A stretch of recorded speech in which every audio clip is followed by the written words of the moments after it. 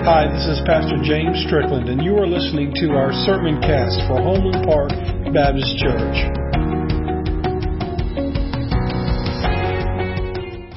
Suffering is part of the Christian experience. Now, the thing is with suffering is that it's not always, we think suffering may be we miss out on a job promotion, or somebody makes fun of us, or they say a mean thing on social media, but there are places in the Word where persecution is so great. People are losing their family and even losing their lives. But the thing is, as a believer in Jesus Christ, you should not be surprised when suffering happens, because Jesus, He was the suffering servant. And if we are following Him, sometimes that plays a factor in that. I remember back when I was a wee little bitty boy, not too little. I was in high school, college age, and my youth pastor introduced me to a book called Making Jesus Lord by Barry St. Clair.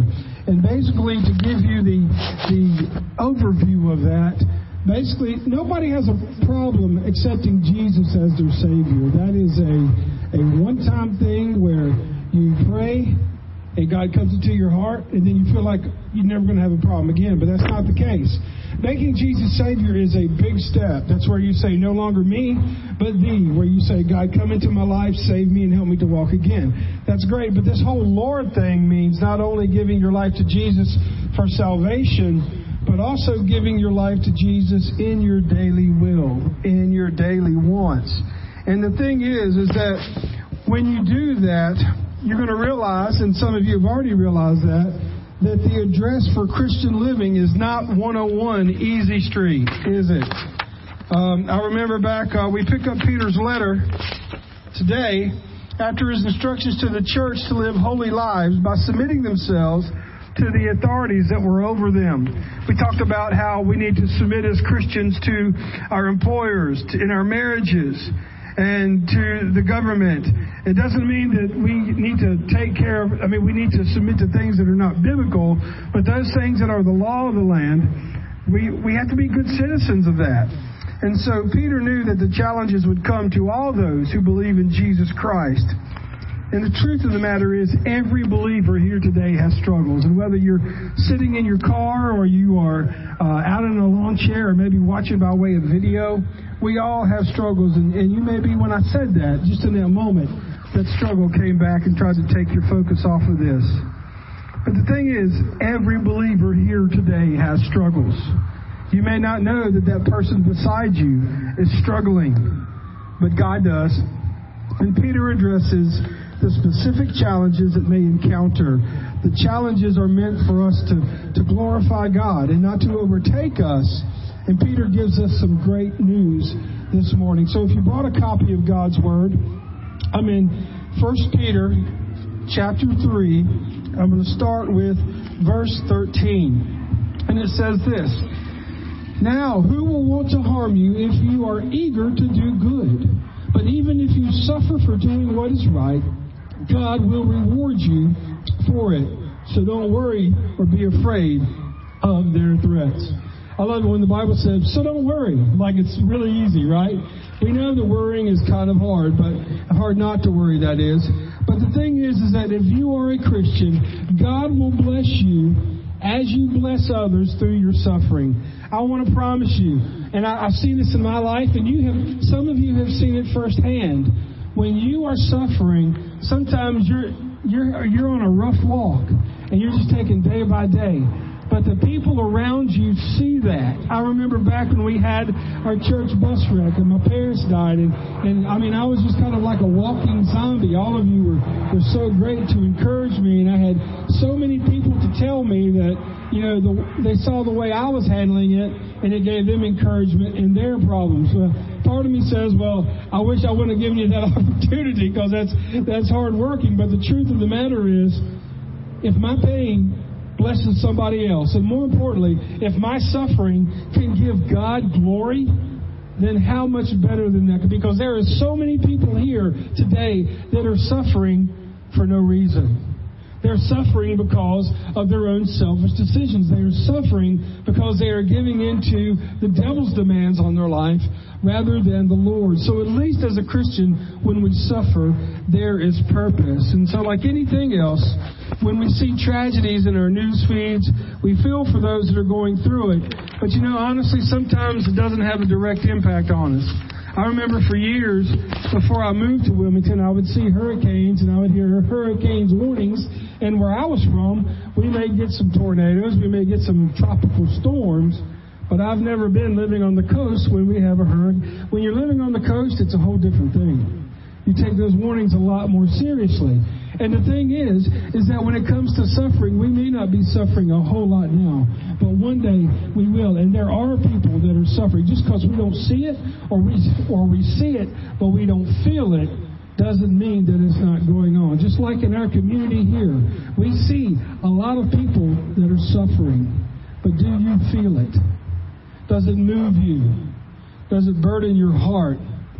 You see, though Peter says that Christians will always answer evil with good, he also lived in the real world. And he knew that people often repay good with an evil response. I tell you what, if you just want to get a good list of what things you should do and attitudes you should have, there is no better place than Matthew 5, where Jesus is teaching on the Sermon on the Mount, and he's doing the Beatitudes. These are attitudes that you are supposed to be as a Christian. And Matthew 5:5 says, God blesses those who are humble, for they will inherit the whole earth. Matthew 5:9 says, God blesses those who work for peace, for they will be called the children of God. Folks, to be a peacemaker and a mediator and to resolve conflicts between two parties, that is something that only God can do. And if we are a believer that thinks we have to get even with everybody else that persecutes us, we are burning bridges for other people to know the gospel. Think about it. If you blow up with somebody, your opportunity to tell them about Jesus is pretty much all but gone. And so the devil knows that. And so he wants us to think that we need to repay evil with evil, but that does not help. We just end up playing the game. And kind of a life point here is that I'm sorry, we'll switch mics.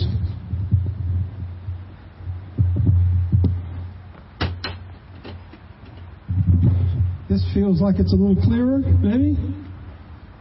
Check 1, 2. Check 1, 2. Okay. I tell you, the way the sound is bouncing, it's really messing with me, but y'all are probably going to be okay.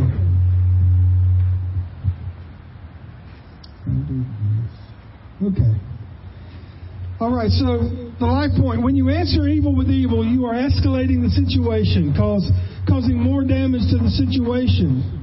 And like I said, you're burning bridges. I mean, think about it. When you get in an argument with somebody starts the argument, nah, nah, nah, nah, nah, nah. And then you come in, nah, nah, nah, nah, nah, nah. Then they come in, nah, nah, nah, nah, nah, nah. And before you know it, everybody's yelling at each other and you forgot why you started in the first place. That is not what we need to do as believers. Peter says that if you suffer, God will reward you. He says in Matthew 10:28, he says, don't be afraid of those who want to kill your body. They cannot touch your soul.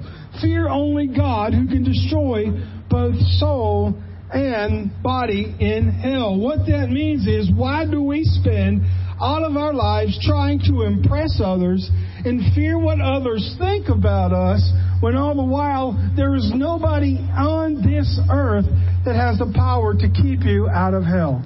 That is only Jesus Christ. But why do we spend so much time trying to please everybody else other than Jesus? But you know what? The thing is when we suffer, the Bible says that God's reward is eternal. Have you ever heard of the curse of the lottery? The curse of the lottery means that when people win a lot of money in a lottery, it can bring to them problems. They may not know how to handle that money. They start getting people coming out of the woodwork asking for money. It can also make their relationships with their families and friends difficult, because now everybody's fighting over the money that you're getting. And so there are so many people that won the lottery that said, honestly, they wish they never would have won, because their lives were ruined after that. So while getting rewards like riches, wealth, and love and friends here on earth is important, folks, those things are important. Look, living the American dream, providing for your family, being able to have a vehicle to come to drive-in church at, being able to support the church, support your family, and to do the work of God is very important. But I'm going to go ahead and tell you, of all those things that our driveways are filled with, our garages are filled with, our closets are filled with, those things that we had to have at that moment that consume all of our time, they are not eternal. The relationships you have today that are not rooted in Jesus Christ, they will not be there when you die in the afterlife. That's sobering, isn't it? We don't need to be fearful of persecution now, because the opinion of others do not have the power to keep you out of hell. So do not fear suffering. It is inevitable. If you are a Christian and you don't want to suffer, then you obviously don't know what a Christian is. It is inevitable. And here's the thing, folks. If you are suffering for your faith, I'm not saying that you got a bad diagnosis at the doctor, or it's raining on your birthday or something like that. Those are things that just happen because of life. But if someone's coming against you because of what you believe, understand that is a confirmation that you are doing what you are supposed to do. Suffering is a confirmation that you have the faith you claim to have. If you never struggle, if you never suffer, my question would be why? Because does that mean that you're not putting yourself out there to let people know that you are a Christian so they don't know any better? Suffering is a stamp to show that our faith is genuine. Then we see in verses 15 through 17, we see that we need to be ready to give a reason for your hope to others. I don't know about y'all, but I know that hope is in short supply today, my friends. Hope does things like increases happiness. It will reduce your stress, and it improves your quality of life. And hope helps us to cope with the stressors in life, and it improves our well-being and promotes our healthy behavior. Remember a couple of years ago when COVID was here and we didn't know if it would ever leave. Do you remember the hopelessness in that? Wondering how much longer that could be? When there is no hope, folks, depression, low self-esteem, and suicide go through the roof. We saw that happen in COVID of 2020.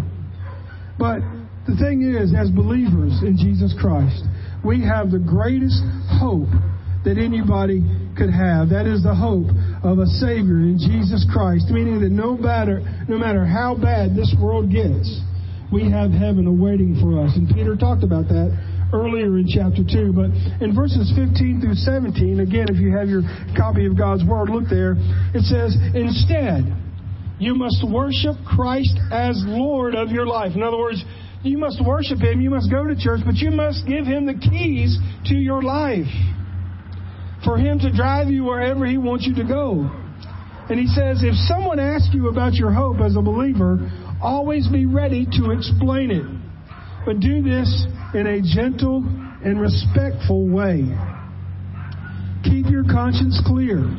Then if people speak against you, they will be ashamed when they see what a good life you live, because you belong to Christ. Remember, it is better to suffer for doing good, if that is what God wants, than to suffer for doing wrong. Folks, so many believers, maybe even some of you here, are terrified to give a reason for your hope today. The same people that will tell all their friends about a coupon they found online will not say a word about the greatest hope that they found in Jesus Christ. If someone were to ask you today about your faith, what makes you different? What gives you hope as a believer? What would you say? Have you given any thought about it? Have you ever formulated a few accurate words to sum up your faith or describe the person of Jesus Christ? I'm willing to bet that you fall into one of these three categories of the top 3 reasons people do not share their faith. Number 1, they don't have a faith. You cannot share something you don't have. Going to church every Sunday your whole life is not proof that you're a Christian. It's proof that you go to church every Sunday of your life. But if Jesus Christ is in your life and He gives you the hope and He has transformed your life, it's going to be out of the overflow that you share that with somebody else. So if you don't share your faith, the first question is, do you have one? The second reason, people are afraid of rejection. What if they get mad at me? What if they don't call me anymore? What if they don't invite me to the parties? What if they don't What if they kind of let me go at my job because I'm talking about Jesus? What about these things? There's a lot of fear in that, folks. Look, I'm not saying you got to go into your boss's office tomorrow, stand on top of the desk with a 5-pound Walmart Bible and hit him over the head with it. That's not what we're saying. But what I'm saying is that if you are living a life that is different from all your peers, people are going to notice. And when they ask you, you can either share the reason for your hope, or you can clam up. Or you can invite them to church. But, first of all, if you don't share your faith, maybe you don't have it. Number 2, you're scared of rejection. Or number 3, you just don't know what to say. I've heard a lot of people say, well, preacher, I don't know what to say about sharing my faith. And then I think people get intimidated. They don't know. Well, I don't know the verses to share. I don't know what to say in the Bible. I don't know. If there's something you don't know, you're probably going to seek for information about it, right? How many times have you watched a YouTube video to get something done around your house? If you don't know how to share Christ, have you ever asked the pastor to tell you how? Have you ever Googled how to share faith? There are simple ways. And if all of that is too complicated for you, how about this? I'll tell you why I have hope today, my friend. It's because Jesus Christ came into my life. It doesn't mean I'm perfect, but I am forgiven. And every day I try to serve Him. So the things of this world I know are temporary, but the things that I'm focusing on are the things above. And it gives me peace in the midst of this. You can just share the gospel, and you haven't shared a verse. You've just told them what the Lord has done in your life. So see, it's not rocket science. You can do it.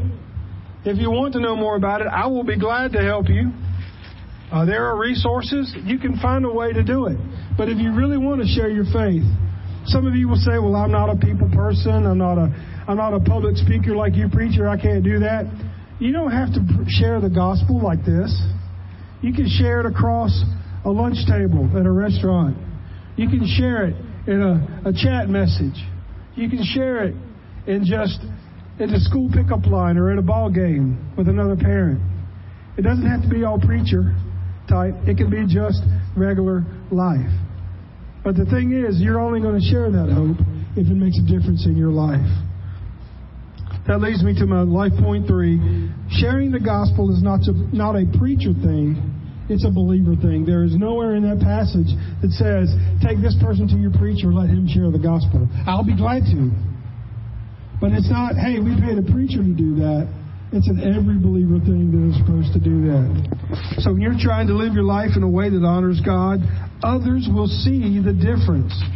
They will wonder how you're staying calm in these tough times. But bottom line is, I promise you this. You can take this to the bank. If it doesn't happen, I'll give you your money back. I promise you, if you learn how to share your faith, you will. If you learn how to share your faith, you will.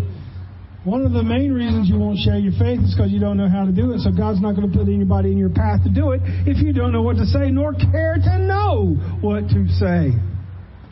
Peter's saying, look, times are tough. You're going to suffer. So if you can suffer and still give reason for your hope, this is an opportunity for you. And then we see in verses 18 through 22, as we round the corner today, and we're at third base now, we should expect suffering because we follow Christ. I think that's kind of like if you're arguing with somebody about church stuff, and the last thing that you do to stop the conversation is you say, well, Jesus did it. Like I know sometimes I'll say, Donna, I don't want to do that. And then she'll say, well, Jesus didn't want to die on the cross either, but He did it. You know? So I know then that conversation is over. So try that at home. See how that works. But it says in verse 18 that Christ suffered. Some manuscripts say that actually Christ died. He died for our sins once and for all time. This is huge, folks. He never sinned.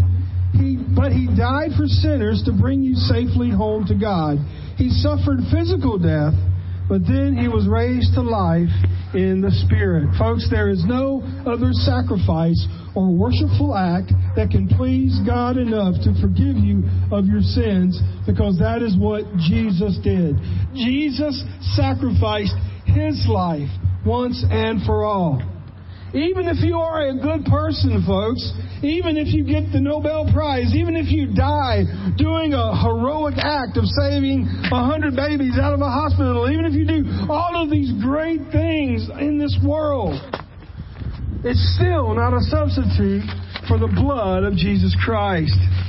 Verses 19 through 20, this gets I wish we were in the sanctuary so we could drill down on this, but maybe if you want to hear more about it, you'll study it, or I'll be glad to go over with you. But here we go.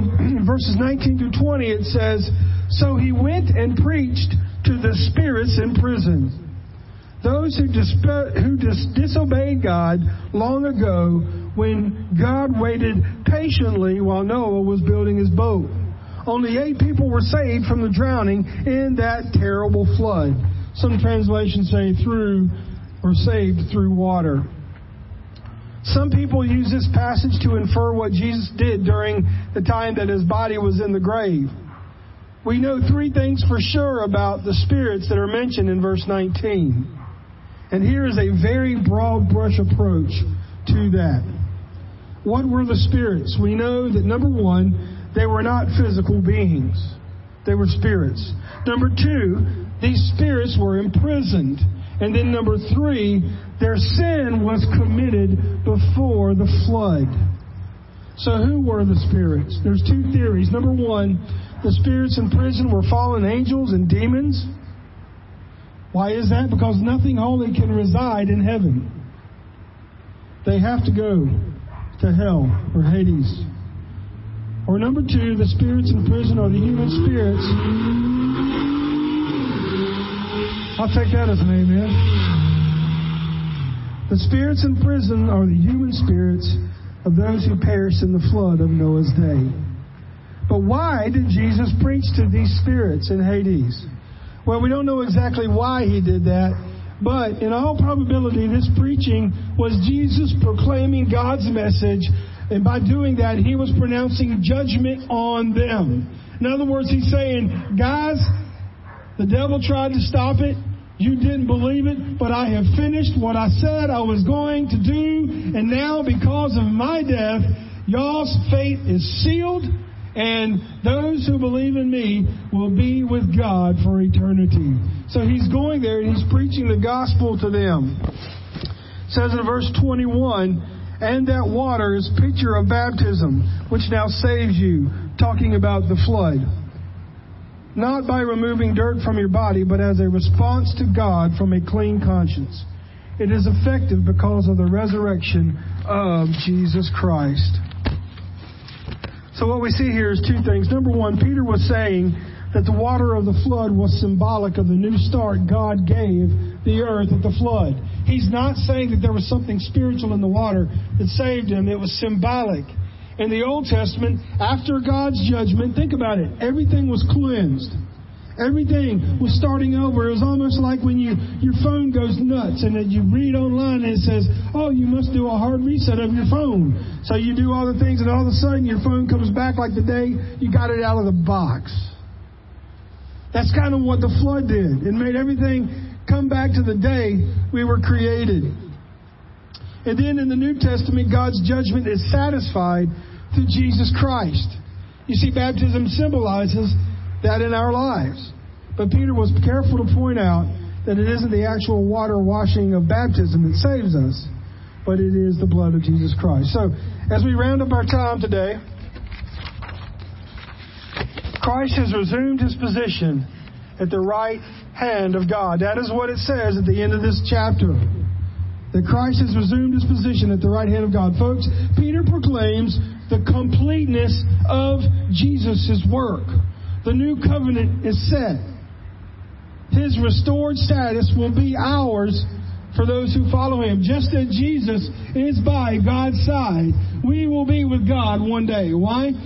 Because Jesus said he was going to die for our sins. He did die for our sins. And in that sacrifice, we were made whole.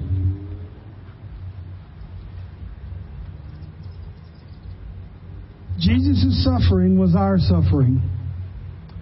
Jesus' restoration is our restoration.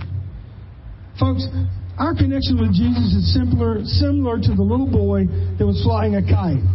The kite flew so high in the sky that he could no longer see it. So when somebody asked him how he knew it was still up there, he replied, "I can feel it pulling on the string."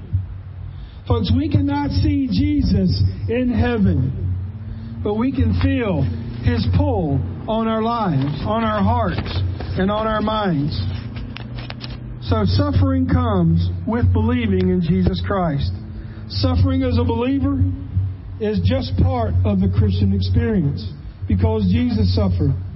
You should not be surprised by suffering. And even when you do what is right, know God will reward you for your faith. Because suffering builds endurance, and endurance builds growth, and growth builds strength. Be ready to give a reason for your hope and feel Him pulling you towards Him today. Let's pray. God, thank you so much for our time together today. Thank you for your word in the midst of being outside and having all of these technical difficulties and whatnot. People have been so great to hear your word. And so, Lord, if there is one suffering here today, may this message have encouraged them, Lord. If there is one here today that needs to give a reason for their hope, may they be motivated to do so. And if there's one person here today that does not know you as their Savior and Lord, may they make that right before they leave today, Lord. Thank you for your church. Thank you for your Spirit. Thank you for your Son. Thank you for this day. For it's in your name we pray. Amen. Thank you, and God bless.